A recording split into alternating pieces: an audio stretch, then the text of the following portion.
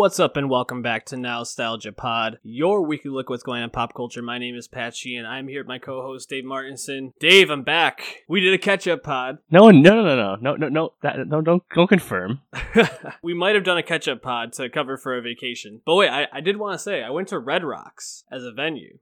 Have you been there? Nope, I've never been to Colorado. It's incredible, man. Looked awesome. I caught Pretty Lights, it was their only show of the year. There's rumors that they might not be touring anymore, so they were doing a 2-night show. He did the vows, like do you take this person to be your lawfully wedded wife? Oh, shit. Yeah, he married somebody up on stage, and then he played a great set. I mean, I'm kind of phasing out of the EDM a little bit. Can't hang like I used to, put it that way. So is mainstream culture in general. Very true. But it was really cool because basically everybody that was there was either a huge Pretty Lights fan or just like a huge fan of like Denver music. So it was a really cool vibe. And I sat in the back and you could basically look over Red Rocks and see like Denver and a bunch of other cities in the background. It's just incredible. So if you can catch a show there, definitely go. I don't think that's a hot take at all. We got a lot to get to today. Nicki Minaj dropped an album. Ariana Grande dropped an album. Mitski, The Best, and we're also going to be talking about 2 movies, Crazy Rich Asian and Black Klansman. But before we do, please subscribe to our YouTube channel somewhere down below there. Go to soundcloud.com/nostalgiapod. Get all of our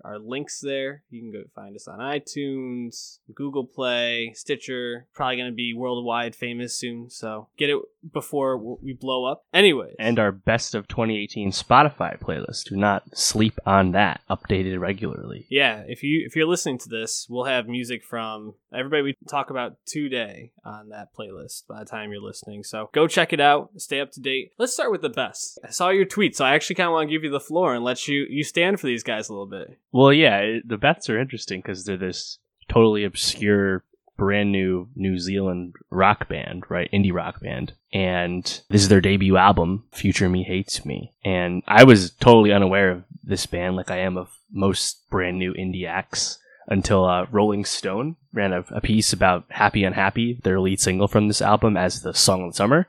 And they're like, oh, let me check this out. I don't listen to enough indie music. I gotta be up on it. And I was like, oh, that's something. Mm-hmm. That's not bad.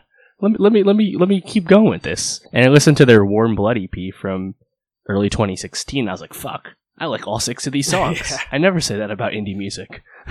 This album is just more of the same. I think it's indie music I actually really enjoy. It's upbeat and energetic. The vocals match the music, and it's charismatic. It's not like a woe is me soft indie act that I refuse to listen to, so I thought it was surprisingly really good front to back. I mean, what do you think? I'm glad to hear that you like a rock band. It's really refreshing to hear that on the podcast. Contemporary rock band, right.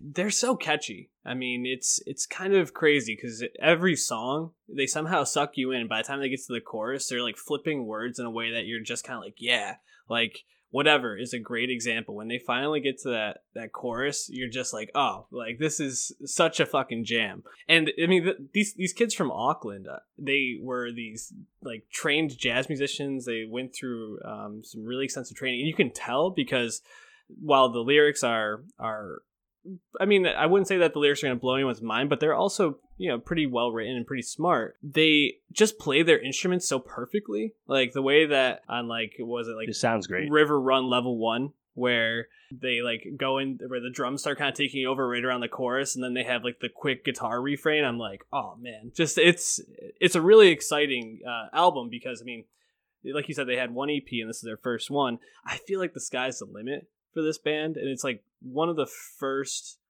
along with maybe like Coastal Blackout Rolling Fever, or Rolling Fever Coastal Blackout, sorry, I had that backwards, and maybe Camp Cope, who also is from Auckland, like one of the first like new bands I'm actually really excited for and I feel like there's a lot of potential with. I mean, what song stood out to you from this album? I liked Whatever the most, and then I realized Whatever is from that first EP. But other than that, Happy Unhappy I liked as well. Yeah, Happy Unhappy is really good. I wanted more of idea intent from the EP. Yeah, I agree. Nothing I didn't like. It was good all around. Really solid album. Definitely check it out. We'll add probably one or two of the songs to our playlist. Why don't we jump to somebody who's a little bit more established, maybe just as obscure to regular or casual music fans. Mitski dropped her 5th album. which kind of crazy. She's 27, dropping her 5th album. She started in NYC Music School. I can't remember what school it was. So dropped 2 albums in school. Yeah, it's 5 albums in 7 years. It's pretty prolific. Absolutely. And she's a very interesting artist because I can't really think of a contemporary to her. At times I think I hear St. Vincent, and then at times I hear, like on this album, I heard Casey Musgraves. There's that disco song. What's Nobody. Nobody. Yeah, that's definitely Casey. Yeah. Casey, yes. And then I think there's also Me and My Husband, which is kind of like a more folky, country-ish type sound. So she's kind of all over the place. She really like blew up in 2016. A lot of Year Endless had her album Puberty 2, and this was a really highly anticipated album for people who were fans of Mitski because after Puberty 2, it felt like she could only get better. I'm wondering how you took this album, knowing that you liked the Bests, and they were very, they're very upbeat, fun, catchy. Mitski's kind of the opposite. Oh, yeah, and it's funny, I listened to Mitski after the Bests, too, so I was like, all right, let's go, people like this album, more of the same. I was like, and I like some songs on here, I don't like the album nearly as much as I like the Best record, obviously. To that point, there are some songs on here where the songwriting, pretty solid, but it's just such a mellow song, I just can't get into it, But that's nothing new if anyone knows my taste. Yeah, absolutely. So I like A Pearl and Why Didn't You Stop Me. I thought Why Didn't You Stop Me had really cool production, like those snares, and then like EDM, like underbelly too. So, I like those, but other than that, I'd pick it and take it and leave it. I get the hype, and I want to go back and listen to Puberty 2 because I was reading that it's like a more distorted sound. It's a lot different than this new record, Be the Cowboy. So, I definitely see the hype though. She's good. Yeah, Be the Cowboy. It's very, she doesn't use as much, like you said, distortion, and it's a lot more clear. But there are still moments on this that I think really moved you. Nobody is probably the standout song.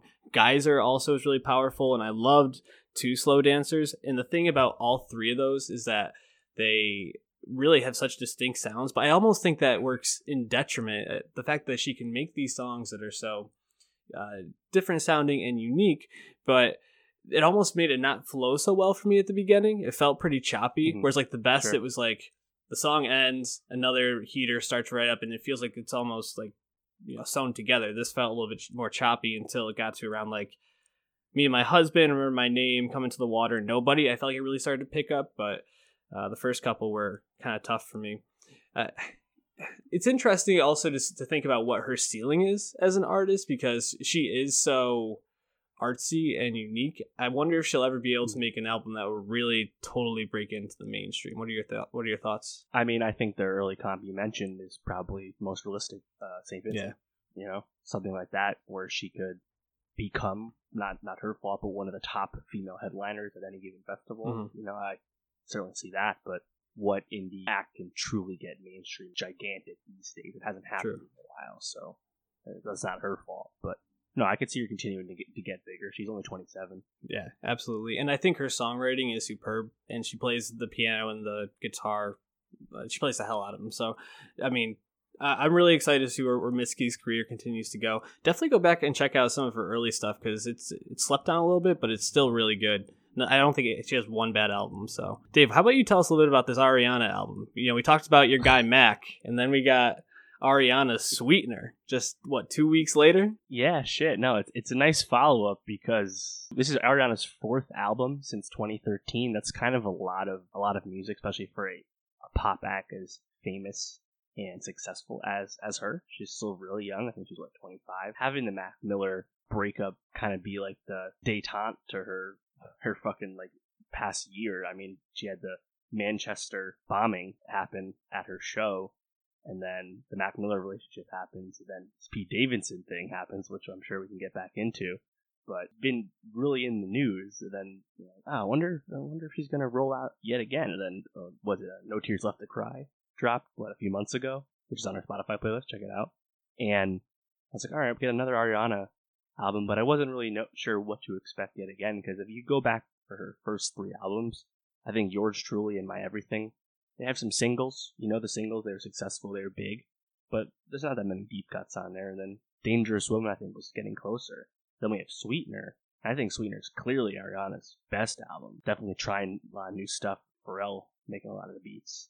And I think it's one of the best pop albums we've had this year. I mean, I'm not as enthusiastic about it as, say, Dua Lipa's album from last year. But, thinking back, it's one of my favorite pop records, 2018. I think it's, got a lot of cuts on it. I mean, what did you think? Yeah, no, I give Ariana a lot of credit because there's definitely been growth. And similar to Mitski, I think the album didn't flow that well. Now, granted, I'm not the biggest Ariana fan, but I don't really feel like Pharrell is the right producer for her. I feel like Pharrell is so funky. I saw that take a lot on Twitter. A lot of the Ari stans Really? were like, get her away from Pharrell. What is he doing? Blah, blah, blah. But I thought, like, Blazed, for example, I was like, oh, that's, like, exciting because she's just a good vocalist. I don't know. I thought it was different, at least. I actually felt like the production didn't allow her to show off her vocals as much. Now, the beats that Max Martin produced, seemed to be a little bit more traditional for Ariana's sound, and I think that's when I started to kind of feel like, okay, this feels like Ariana a little bit more. But I appreciate her trying. The Light Is Coming, featuring Nicki, felt like Lemon Part 2 to me. But not as good. No, not nearly as good. It was like, I don't know. That's a good comp. Yeah, because I was listening to the beat. I was like, I just kind of want Rihanna to drop in on this real quick and like liven this up. I get it how it is. Yeah, exactly. I mean, I thought Sweetener and No Tears Left to Cry were by far the best songs on this, but I just also felt it was weird near the end to have a song literally named Pete Davidson. Like, well, that the rest of the album aside, naming a song after your boyfriend of the month is fiance of the month is fucking stupid. Did you see? Like, that's just won't age well. Did you see those pictures of Pete Davidson in like, I don't know, it was like some like high fashion from like Reebok or something? He looks, I don't know, it looks like a little like vampire or something, or a tall vampire, I guess. It's crazy. Yeah. Well, he's been hanging out with like Machine Gun Kelly recently with one of his videos, and it's like, Pete Davidson, he didn't sell out or anything. He's doing his thing, but Ariana's going all the way in. Like, it's crazy, but I don't know, like, those last three songs on Sweetener, you have Good Night to Go, and Better Off, songs clearly about the end of a relationship with Matt Miller. And then Get Well Soon, which is, a song about moving on. The Manchester bombing. Oh, right. And like, she's obviously talked about that a lot when it happened last year, but this is the first like song that's obviously about it. So it's weird that she has then the Pete Davidson songs right there too, which I think is, it sounds pretty heartfelt. Yeah. It's not like, I think it was cheesy or anything. I just think calling it that is pretty ridiculous. So to have those like three like, meaning, well-intentioned lyrical songs at the end with Pete Davidson. Again, like you say, it doesn't flow because like you have none of that in the rest of the album. Right? Yeah. The rest of the album is her doing her pop shit, her normal stuff. So I agree that the album is maybe a little all over the place, but I think most of it is good. So the title track, Sweetener. So you really like that one? I think it's one of the better songs on the album. I don't know if I like it. I just think it's one of the better songs. Yeah. So I listen to that song a lot because like I think the song starts out amazingly, her vocals, and then I think that hooks up. Get it, live it. Like I was like, oh, come on, he ruined it. I thought the rest of the song was great. Yeah. It'll probably grow on me anyway because it's catchy. Yeah. I really liked REM as well. I actually, that one too, basically any song where Ariana got to really like use her pipes, that's kind of what I want from her. Kind of like Mariah Carey or any of those like female vocalists. Obviously Mariah Carey is the comp to her career wise. Yeah. But even right now, like, she's not like a Taylor Swift. She's more like a Katy Perry because she can flat out sing. So you want her to do that because that's her strength, right? Yep. So yeah, I do agree that she just doesn't stand out as much when she's not showing off her incredible range, her incredible pipes, right? So I think that's a fair critique. It's interesting because when I think about Ariana, I don't really think about her as this like mega superstar, but she's there. Like, she does fucking numbers, bro. That's the thing. It's weird, and I almost feel like arena tours. Like she's a capital P pop star. Yeah, and it's crazy. I think one of the reasons I think about her in that way is because I mean she is a very small person just in general. So it almost kind of like reminds me of like when Justin Bieber went from being like little kid Bieber to like grown up Bieber. I felt like it happened overnight. Like that's funny. All of a sudden he was having all these issues and like singing sorry. But I also think it's because like it's hard. I find it hard to like take the relationship she's had seriously. I know that's like a weird way to like judge it, but like what T.I., Mac Miller, Pete Davidson, T.I.? I'm pretty sure. Big Sean. Big Sean was before Mac. I thought she did T.I., but maybe I'm off. Yeah, still. That would be interesting. That's a little older. Yeah. I mean, she's 25. She's older than Bieber. I know. It's crazy. So. I don't know. But yeah, she's like 5 feet tall, so it's tough to see her as a full woman. I get it. 5 feet tall and with like the voice of a god. It's crazy. Anyways, why don't we move on to queen, or at least you think she's a queen, Nikki Trump. Oh shit! Wow, the shots Nah, coming in. She's fine. She's fine. This Nikki record, right? What, she hasn't dropped one in 3 years? Is that right? 4 years? 4 years, yeah. 2014 was the Pink Print. And I mean, she's been on a lot of tracks. She features a decent amount. But I mean, Nicki Minaj, I kind of understood her more as moving into like as a pop star. You know, you think about her biggest song is one of the most poppy songs of all time, Starships. Like that is, and then Anaconda, yeah, same shit. Right. So when I think about her, I thought about her as moving into this like direction of she's just gonna embrace pop, mix in rap as she needs to, but she really came and tried to make a real rap album, which I give her so much credit for. And I think she actually pulls off most of it. This is a good record. I don't know if I'd say great, but it's good. And there's tracks on here that really pop off and like grab you. And I give her a lot of credit for that. But then I see her on Twitter last night. And she's talking like our fucking president, dude, about how these numbers ain't loyal. These Spotify streaming numbers. Crooked Kylie. Yeah. Stormy and Kylie, they're plotting against me. I mean, come on, man. First of all, shout outs to Travis Scott. What a brilliant way to game the system. Let's be real, too. Travis Scott did not invent the tour ticket album combo to game the charts. That ain't new. And neither did Nicki adding Fifi to Queen, something that she did. Right. Where Drake had Hotline Bling on Views when the shit was like a year and a half old, right? So it's like there are tricks to do that. Game when you're this a big shit. artist, that shit matters to you, and you do that. That's fine. The labels know what they're doing. That's what they're doing. So I don't get the like Kylie tweeted a thing about seeing her baby. Like, bro, you know how hard Kylie tried to make Tyga pop? Tyga's just starting to pop again now. Like it's 2011, and now Kylie ain't involved. So it's like. The fact that you blame that, no, it's because Travis Scott is fucking popping and Astroworld fucking rules. Like, that's the reason. And also, you know, if you want to be actual like, realistic here, Nicki did not have a successful single that truly lasted leading up to Queen. Chun-Li was her first top 10 hit in 4 years, but it kind of went away after the Big Peep and Barbie Tings. No one really liked that one so much it's not even on Queen. Right. 20-track album. It's not even there. You know, we mentioned the latest coming from the Ari record, Bed. You know, Return the Favor, Nicki and Ari, I think, again, that kind of flopped, and that barely made any chart movement. So, you know, and that was probably the reason she made the song with 6ix9ine in the first place, because she was chasing his fucking hot streak. And sure enough, that song peaked at, I think, 4th. So she didn't have as much buzz going in. And, this, you know, I think the fact that she did 185 without, you know, much of a buzzy single is pretty impressive, you know? Yeah.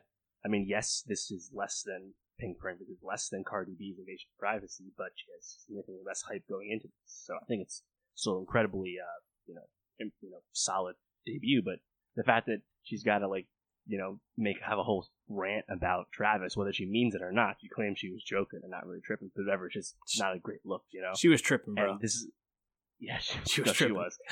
And this is after. Remember, a few weeks ago, she chewed out that blogging term for some innocuous criticism. Remember, she DM'd all of the fucking Barbs, went full fucking docs stan culture, right? And then a few weeks later, she says all these things about people taking shit too seriously and not knowing how to, just go with it. I was like, how can that be your attitude when you literally attacked a fucking intern in the DMs when she didn't even at you? Like, what are we doing here? Yeah. So it's like all these things just distract from her music. And you already said it. Queen, more or less, is a good record. I think if we trimmed away 4 or 5 songs, it would be really, really good. But there's all this other bullshit that's a lot of it her doing that's distracting from it. And that's not to say that, there's a lot of male artists that have a lot of bullshit. and probably doesn't affect them as much. There is a lot of pressure on Nicki Minaj.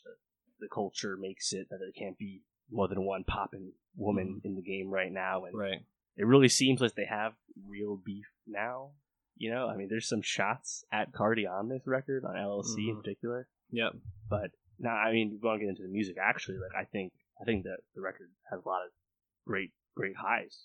Yeah, absolutely. And just to kind of, follow up on your thoughts around Nicki's behavior outside of the record, naming it Queen, and then being so affected by, like you said, the opinions of an intern, or really Travis pulling the stunt to get his album to number one. Just, it feels like you're not as secure as you're making yourself sound, which I think, you talk about the shots she took on LLC and a couple other places on the album. I think she probably does feel some of that heat that you talked about, that there really can only be one female right now that somehow is holding this status. And it's unfair. You think about someone like Kanye, who has so many problems outside of his work. And then obviously he doesn't do the streaming numbers someone like Drake does, but people still celebrate, and he still captures the moment on Twitter. Whereas, and he does way whacker shit than Nicki does. Way whacker. Yeah. But Nicki gets way more hate. Yep. Let's jump into the music though a little bit, because I think we both feel like this is a good album. Ganja Burns, great start off song in my opinion. Great first track, really pulls you in. And then I hear Eminem, and I'm like, man, I don't. On Majesty. I don't really want to hear Eminem anymore, man. I didn't hate the first part before we started going in on his verse. I was like, this is Eminem. That's right. Oh, this isn't that bad. Yeah, interesting. And then he does his old man Eminem rapping, and I'm like, even if the lyrics are fine, it's so it's like listening to Lil Wayne now. It's like, I just don't want to hear it. I'm not here for it. Yeah, well, I heard that 2 tracks later, and I was like, okay, I get it. You're Wayne. You're gonna pull some tricks, and Young Money, gotta keep in the fam. I thought the song with the Weeknd, though I didn't think it had the highs of all the other songs. I still thought that was a pretty good song. I thought I Knew You. And then Chun-Li was the one that stood out. I really liked Chun Sway too. I just thought that was a great track. I think Sway's performance on that beat is really interesting, just because it's actually offbeat by design, and it works. But the thing that immediately jumped out to me about Chun Sway was that she was ripping off fucking Cardi on Drippin'. Came through Drippin'. Yeah. Barbie drippin', Barbie whippin', Barbie sippin'. She does it a lot. I was like, it's not that you can't do it, but it's just such an obvious rip off knock at Cardi. Just don't do that, especially when you claim ain't no beef. Right. And that's the thing that is a declaration of beef. It's not. But it's just you're better you're more talented than that. You don't need to do something so obvious. I prefer an LLC where she takes shots at ghostwriters and coming up via notoriety, popping on the pole and stuff. You want to take shots that way. I think that's good, because you're taking shots with a pen. You're not just trying to mimic the song structure that your rival did and do it better. I think LLC is much stronger avenue for that. Yeah, so what songs stood out to you other than obviously LLC? Oh, Barbie Dreams, dog. Dude, that shit was trending right away.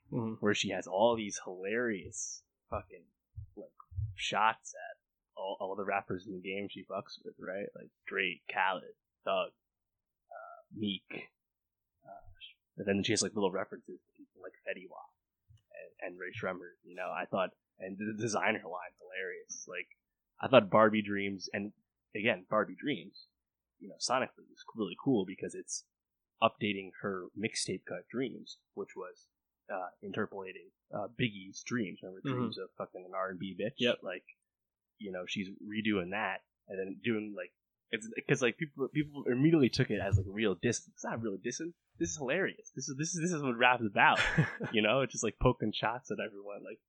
The Odell Beckham line, I think this all fucking rules. And then that's, of course, has the Biggie lineage in there. And she actually tweeted about this to clear that up. Obviously, they're not shots. Right. And then the other song I thought really was dope was Coco Chanel with Foxy Brown at the end. Yeah. Another Trinidadian rapper, someone Nicki has openly idolized and been a big fan of. and this is an inner collab before, and to do this where they both go into that dancehall Jace sound that's from where they're from, I thought was dope, and Foxy really brought it. Yeah, Foxy was great on that track. I mean, I think overall this is a good album. If you had to give one of them the belt, I'm going to make you hand it out to either Cardi or Nicki. They both dropped an album this year. Who's got it for you? Yeah, that's interesting. I think they're in such different places in their career that it's like I don't think about one the way I think about the other. Right? Like Invasion of Privacy surprised me. It surprised everyone. No one really thought it'd be that good. As good as it was, it's really strong. A lot of cuts on there. And then Nicki comes out, her fourth album. She's been in the game a long time. She's in her mid-30s. And she comes out with a really solid album. A lot of good cuts on here. And that's different than Cardi. Cardi 25, So, I Like It is a much bigger hit right now. It's one of the songs of the summer candidates. So, I think you got to go with Invasion of Privacy because it's, up to this point, really lasted longer. Even as Bodak Yellow faded away naturally a year later, right? And because Nicki did all this, again, whether it's fair or not to have it be this effective, that all this stuff distracting from her record factors in too. So, I would go with Cardi, but, again, as we like to say, it's not a pick one thing. Exactly, yeah. Despite what many people try and make it as. We're just doing it for a podcast, but, I mean, you don't have to pick. So just enjoy it. I would definitely give Cardi the belt. I almost think about it in the same way I see like Drake and Kanye almost. I mean, it's not even really a comparison at this point. And I think Nicki. I think Nicki and Cardi are much closer than Drake and Kanye in terms of artist status. But like Kanye might have made Kids See Ghosts, and that album is fucking incredible. But Drake's got like the song of the summer, dude. Like. In My Feelings is just dominating. And you go back and Scorpion, people are going to be listening to that way more than anything Kanye produced in that 5-month span. So even though I think I respect Kanye, just like I probably respect Nicki more as an artist, I think Drake's got the belt and Cardi's got the belt right now. And it's funny, like a lot of like the convo around Queen was that this Nicki's really committing to rap again. It's like, it ain't no secret that Nicki's a damn good rapper. Monster. Beat Me Up Scotty in 07, and then of course Monster. Yeah. But as you mentioned before, she really leaned into the pop sensibility. So I'm excited that hopefully a song from this pops off and does really well because a lot of it's really rapping. And again, Chun Li already was pretty successful, and that is a lot of rapping. So absolutely, I think this is a good. I mean, a lot of people were thinking this could be a train wreck. It's hardly that. It's a good album, so good for Nicki. Yeah, absolutely. And if you like any of the songs from the Beths, Mitski, Ariana Grande, and Nicki Minaj, check out our Spotify playlist, Nostalgia Best of 2018. Give us a follow there and stay updated with all the best songs of the year. And now we're flipping to probably a top 5 movie for me this year. BlacKkKlansman. Spike Lee, dog. Coming in 96% on Rotten Tomatoes, which... I mean, we talked about that, but it means that a lot of people like this movie, at least. They think it's consensus. Good. You got your guy, John David Washington. You got Adam Driver. You got Laura Harrier. Topher Grace. Topher Grace from the fucking clouds, dude. Venom. And I forgot the name now, but the dude from I, Tonya. You talking about my guy, Ryan Eggold? Walter? Is that him? Yeah, him. Yeah. All about... Yeah, and also Jasper, I'm not going to pronounce it right, Pekonen, playing Felix. And Corey Hawkins was in there for a minute in the beginning. Yeah. I like Corey Hawkins. I mean, electric performance after electric performance. A very politically charged, racially charged movie. A lot of, I think, interesting commentary. And, Boots Riley penned a letter talking about the problems with this. Movie, so there's some stuff to dive into there, but I guess just to get you heard my feelings about this. What are your feelings about BlacKkKlansman? Yeah, I have a top 3 right now. Ooh. I still haven't hashed out where it's gonna land, but that's why I make my list as I go, just so I can think about it more and visualize and change it as I go. Death of Stalin still one? No, Death of Stalin is top 5. Oh. No, it's in some order. First 3 is First Reformed, Sorry to Bother You, and BlacKkKlansman. Annihilation and Death of Stalin and Isle of Dogs behind it. But yeah, I think BlacKkKlansman is great, and I think what's so great about it is that it's an accessible movie that is like really easy to get in and watch, and then it does this thing that's really hard to pull off, where it makes hilarious moments about shit that really isn't actually funny because it's so heavy. Yeah. And I think that's what, Spike Lee's sensibilities really shine with this, because he's a director that I'm actually not as experienced as I'd like to be with. Like, Do the Right Thing, 25th Hour, He Got Game. I haven't seen any of those. Wow. I haven't seen his best movies. I'm embarrassed to say. I've seen his most recent big hit, Inside Man. That's from 2006, and he's made stuff that's like totally just not work, like Miracle at St. Anna. And then he's had stuff like a few years ago, Chirac, which was a critical hit, but got a lot of criticism from like Vic Mensa and Chance for its portrayal of Chicago. Yeah. But like all like the film has to be like, Spike actually came back with Chirac, not BlacKkKlansman. But either way, I think Spike really shines because he's able to craft a movie that you can sit in and watch it. You can have a good time watching it, and then also pick up on this heavy message. And yeah, maybe he paints with a broad brush with a lot of this stuff, but there's so much of that stuff in there. Right. The thing we didn't expect was like, this is a must watch for Jewish people. Yeah, too, crazy. So I think the whole movie works. It's great. Absolutely, and it's really interesting because I feel like there's a moment when it all kind of comes together, and I mean, John David Washington. I mean, what a performance! Playing Ron Stallworth. Ron Stallworth here. Ron Stallworth. He could have been in Sorry to Bother You, dude. Like, the way he was presenting those lines. Well, they even mentioned the white voice. Yeah, briefly, exactly. Right? The white voice and the jive voice. So let me ask you about John David Washington. So like, I knew of Ballers. I knew Denzel's son was in Ballers. Yeah. But now I actually know his name and I care about his career. But like, what was your read on him? Because you watched a little bit of Ballers in the beginning, right? Yeah, I liked him in Ballers. I mean, Ballers isn't a great show in general, so he wasn't working with much. It's like B movie entourage. Yeah, right? he was probably one of my favorite parts. He was really enjoyable to watch, and every time he was actually on screen and given something to do, I felt like he did a good job with it. I didn't expect this type of performance from him, which I mean probably just speaks more to what he had to work with and what I've seen him in. But yeah, he blew me away. And then being, beside Adam Driver, who is one of the, is he even still up and coming or just one of the most well-established best actors in Hollywood at this point? Like, I mean, we're not going to do this now, but anyone who is a fan of Adam Driver, look at his filmography and look at the fucking laundry list of stud filmmakers he worked with. Yeah. The dude's in his mid-30s and he's worked with fucking everyone. Dude's amazing. Yeah, and I mean, I think the thing is, I can't really remember a bad performance. Like, they're just small roles for him. Exactly. Nothing bad. Yeah, but I think it's the moment when, Ron Stallworth approaches Flip, and he's like, I don't understand why you don't got skin in this game as well. You like what they say about the Jewish people? And Adam Driver is just kind of like, I got my reasons, but you can see him like in his mind, like kind of turning. And then like a couple scenes later, he's like, I never really thought about my religion before. I wasn't really raised Jewish, but now I think about it all the time.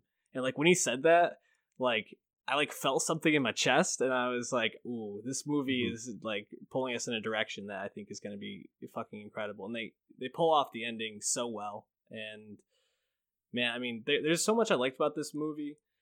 The setting, the framing of the shots, the soundtrack. I think about that shot where they had what's his name giving the speech. You said his name before, the actor Corey Hawkins, yes. And it's such a beautifully done shot because there's so much darkness and he just like pops off in that moment. I'm like, wow, like this is making like film for 40 years right here, paying off. Just so much to like, and I feel like those two together, John David Washington and Driver, just electric. What was your favorite performance? Probably John David Washington, just because he surprised me. I thought Driver, like I've seen Adam Driver have this kind of like second lead role and do it well, so it didn't surprise me. This is just what I expect for him to excel, it's kind of like he's kind of like with Oscar Isaac. I mean, I just always expect him to be dope. Yeah. But John David Washington was so surprising, and he was in 99% of the scenes. Like, yeah, he had a lot to do. He really had to carry the film. If his performance wasn't good, it wouldn't have worked. So I liked him more. One of the cool touches I thought brought was it starts off with Gone with the Wind. Yeah. And then in the middle, we see a lot of A Birth of a Nation. And then obviously it ends with all the Charlottesville and the actual news highlights to really, bring it home. But I really thought the Birth of a Nation scene was really effective because that was when, I was just really uncomfortable. And that was probably one of the hardest parts to watch. I think just watching these, you really see just how horrible those kind of people are, right? And and it's weird that I felt that way because the whole movie I'm listening to them drop N-bombs and slurs at Jewish people and stuff, and you've seen the rhetoric and then it just keeps building, and that's a few scenes later there's funny moments. So it's just and that's I think a big part of this too was Topher Grace. I thought was really good as David Duke. He's talked about how he it put him in a bad place for a little bit, having to try and get in that headspace and portray such a horrific figure, But yeah, I think it was really well thought out, and I think some people it's too in your face and too obvious. So I think that kind of stuff needs to be, and the rest of the movie I think still works. It still flows really well. So I don't care how obvious the message is, No, and I think it's a testament to Spike Lee.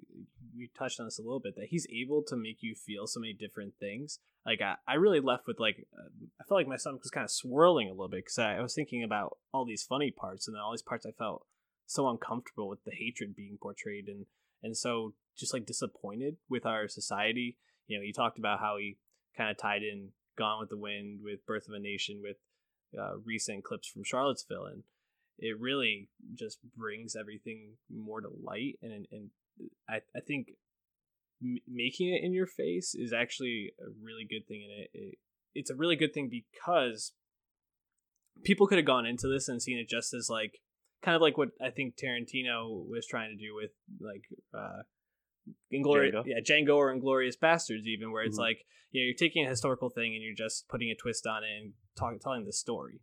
And I mean, what can you really take away from those things other than slavery's bad, those people were monsters, but this really made you look at yourself. It made you look at the rhetoric we hear now. I mean, how many times did you hear America first? And I just thought about Donald Trump saying America first. So many things that they dropped in there that were so well done and so smart. And it really, I think if you can go into that movie and leave not feeling conflicted, at least a little bit, you really should do some introspection on yourself. Yeah, and the story takes place in Colorado Springs, right? Liberal not area now. Everyone's first thought of post Reconstruction, 20th century racism, right? Yeah. So it's really really important to watch, but I also think people get away with it. It's not like a movie say Mudbound we talked about last year and we both really liked. Mudbound just gets fucking heavy, right? Yeah. And is really good at it. And there's a lot of good performance. Mudbound's a heavy fucking film. This is a little different than that. And that's why I think it's accessible. You can watch this and you can be entertained almost all the time, but it's also going to, again, like you said, have those moments where you're uncomfortable. Yeah. So I think the fact that the marriage of the two, I think, is really impressive, and that's credit to Spike. Yeah, I also just shout out the soundtrack, the Soul soundtrack, and the dance scenes in it. I thought were all just capture you in that moment. It's really amazing. Huge testament to that movie. Please check out BlacKkKlansman. I think it'll be on both of our best of the year lists. Crazy Rich Asians, box office darling, dude. This thing is a monster.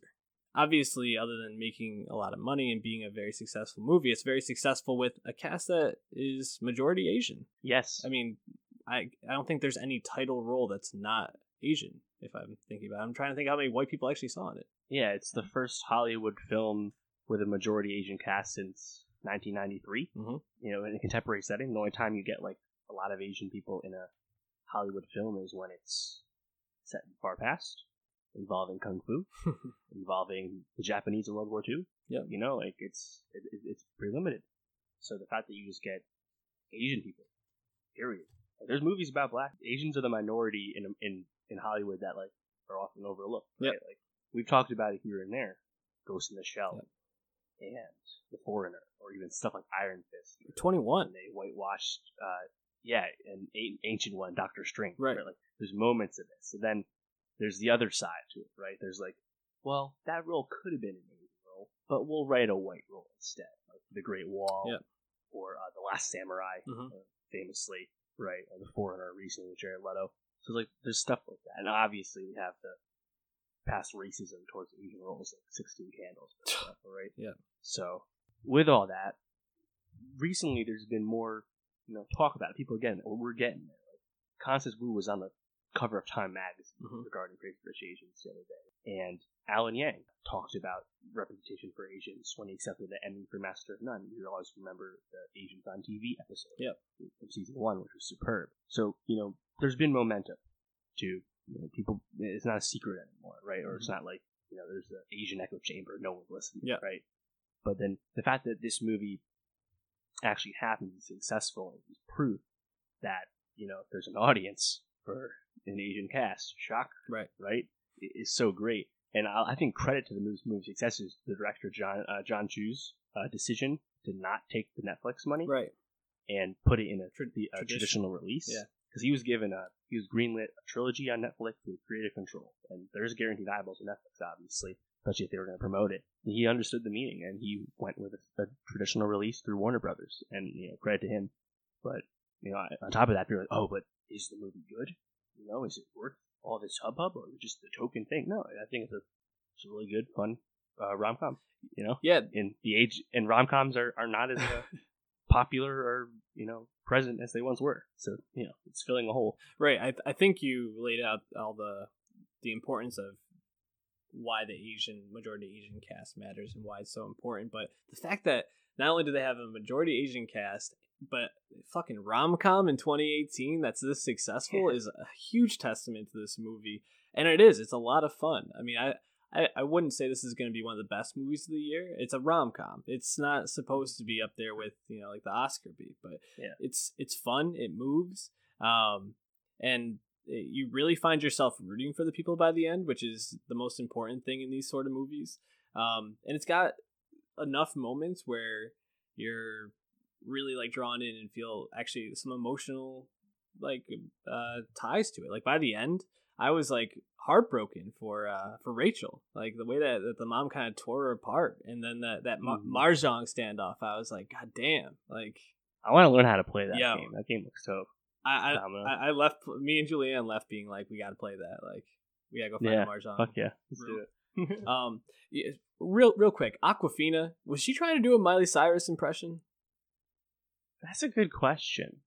Yeah, I wasn't expecting her to play it that way, but yeah, because like that's not how she normally talks. We just saw her in Ocean's 8, so that was a choice. Yeah. But I liked her. I thought she pops. She's a funny, energetic presence. Absolutely. Nah, she's electric. I was kind of distracted by how Miley Cyrus like the whole thing was, especially with the blonde wig. Wow, I didn't think of that, but that's spot on. Yeah. Yeah. So talk to me about some of the scenes in the movie that stood out to you that you really liked, or performances. With basically anything when it's Constance versus Michelle Yeoh, right? Any of that stuff is great. I think the way they build up that tension is done well because it's really subtle. And then they have that face-off, and John Chu actually talked about this. He's like, yeah, we understood a lot of Western audiences probably wouldn't understand the rules of the game, but like you'll get the idea, you get the meaning, and the fact that Constance Wu, what was her character's name? Rachel. The fact that Rachel had the winning hand and gave it up as like a symbol of, hey, I got my man, but I'm gonna give it up because I want to fuck up his family. Yeah, and I thought that was really effective. And then even before that, I thought everything with Awkwafina and her family was just hilarious. Great comedy. Ken Jeong, small role, but he was awesome. The stuff I saw some people like really praising this, but the only thing I didn't really like was like the Astrid subplot. like there's a lot of threads with characters, and like this is a trilogy of books, so we assume we'll get the sequel soon announced. But I just didn't think it just seemed kind of boilerplate to me. Like, I didn't. Anytime we weren't revolving around the main couple and like the family argument, I didn't like. But thankfully, it didn't happen too much. Yeah. The Astrid plot. It flows well. It's a rom com. What do you know? The Astrid plot I thought could have gone either way. I mean, I think I liked seeing her character grow a little bit, but you have an actress like Gemma Chan who, I mean, seemed like she was electric. Every time she's on the screen, I couldn't help but stare at her. And then you give her so little like emotional work to do in just these little moments. But I guess it's also probably somewhat cultural. It's pretty. I don't know. It's kind of disappointing, but yeah. I mean, I think I liked more than anything just like the scenes that were like ridiculous, but not like super ridiculous. Like for example, like all the stuff with Jimmy O Yang, I thought I couldn't stand his character, and I guess you're probably not supposed to like him, but like I didn't even find it funny. I was so just like, man, fuck this. Yeah, like, and that was the thing because I was like, when he starts off, I'm like, Jimmy O Yang is here, small role. Here we go. He's gonna start slinging heat, and he did start slinging heat. The problem was he started hitting people. Yeah, and like I was like, fuck, this is kind of a misfire. Mm-hmm. And yeah, that's disappointing, but whatever. It didn't make a break the movie. What'd you feel about Nick? Swaggy P, Nick Young, Henry Golding, played by Harry. Yeah, he's new, by the way. This is his first role, which is kudos to him. He used to be a host of like travel shows and stuff, like Discovery or whatever. So good on him. But what'd you think about Nick? I thought, like, again, it's Rachel's movie, not his movie. Exactly. You know? Yeah, I thought he was fine. He played the role he was supposed to play. He was, a good guy, willing to go either way, and kind of caught in the middle. The only thing I just can't get over the fact that they dated for like at least a year. That's established. Probably more like a year and a half, 2 years. And not once was he ever like, my family is kind of wealthy and well off and famous. Like, even when you're going, like, bringing her there, you're just gonna like throw her into the fire. It makes no sense to me, and I just like can't wrap my head around that at all. Yeah, and like they kind of just explain it away too. Oh, he's famous in Singapore, right? He's not famous in America. Yet those people that knew who he was were there in the diner, obviously, right? I was like, so, but you never noticed anyone take a picture of him, anyone look at him? There's a lot of Asian people in New York City. It's pretty plausible that he would have been recognized a few times in your presence, right? Right. Whatever. Yeah. But yeah, I agree. That whole, and then like he really just want like to be a normal person with her. But then as soon as he's going back, it's like, oh well, here's our like capital F first class flight. Right. Oh, don't worry about it. Okay. I'll suspend my disbelief, whatever. It's fun. Yeah. Also, one of my favorite things to laugh at afterwards is when they're on the bachelor party and they just go to this random dock in the middle of nowhere. They're in fucking international waters. First of all, who put this dock out there? Second, he's just like, oh, looks like glad those flying lessons came in to play. I was like, what? Like, and he landed on like an uneven landing spot. I was just like, there's so much wrong with this. But it's a rom-com. It's one of those things you can kind of suspend belief on, and like the princess just being like an economic like nerd somehow, so they can just like hit it off. Just so right. But yeah, no, I mean the rom-coms are hard movies to hate just because they really hit you in the good feels most of the time. It almost always ends up happy, and this movie did that, and it's not only an achievement for what it means for minority casts and specifically Asian casts, but just bringing the genre back, and hopefully we'll start to see some more of these movies made to fill in those gaps a little bit. We talk about those art films and the blockbusters, and these are good middle of the road films for that. Yeah, absolutely. John Chu, Yep. fresh off, they announced he's directing a 10-episode mystery series for Apple, starring Brooklyn Prince, the young lead from the Florida Project. Nice. So sounds like a solid follow-up for sure. If you look at the data on this, the audience was 38% Asian. That's great. Which there hasn't been a movie with that big of an Asian audience percentage in like over 3 years. And we've had Black Panther, we've had Coco, and now we have Crazy Rich Asians. I mean, it's great to see. And it's even better, even more important, that these movies, all three of them, happen to be good. You know, and worth seeing, worth talking about. So yeah, I think, like you said, won't be on my top 10, but, you know, I mean, what rom-com has a chance of doing that these days? You know, there's something about Mary, so. Exactly. It's tough to do that, but again, that's not this movie's job. One last question, at least regarding this movie. After seeing how well this cast worked, do you feel like the criticism that Isle of Dogs received is more fair now, or do you feel like the discussion hasn't really changed by the Crazy Rich Asians? Right, so I think Isle of Dogs, it's interesting to think about that again, because the criticism of Isle of Dogs was that it was something that, heck, Nicki Minaj does. It's the fetishization of Asian culture, where like Nicki just decides to be Chun-Li, you know, and take Asian shit when she wants. Wes Anderson really loves, Kurosawa, and loves Japanese culture. So he's going to make this movie where all these dogs are voiced by white guys, whatever they're dogs, but when there's stuff that's being played for laughs, that's kind of stereotypical, right? So like, it's not that like Isle of Dogs isn't in the front, but that's kind of like the next level stuff that you have to understand. It's like Isle of Dogs and Last Samurai. You know, obviously we know the 16 Candles shit's bad. That should never happen. Yeah.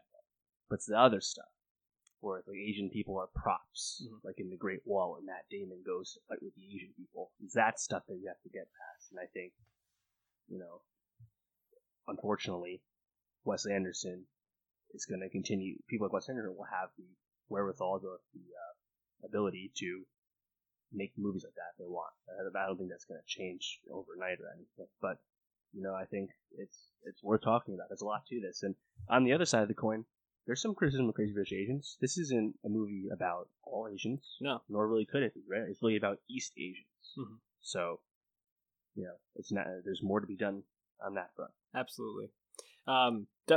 It's a conversation we'll be having, probably be talking about as we wrap up the end of the year and talk about a lot of the trends that happened in movies in Hollywood. So a lot of really positive steps forward, a lot of discussions, not only Asians, but racially, you know, with Black Klansmen and in terms of religion as well in that movie. So definitely check those movies out. We recommend them.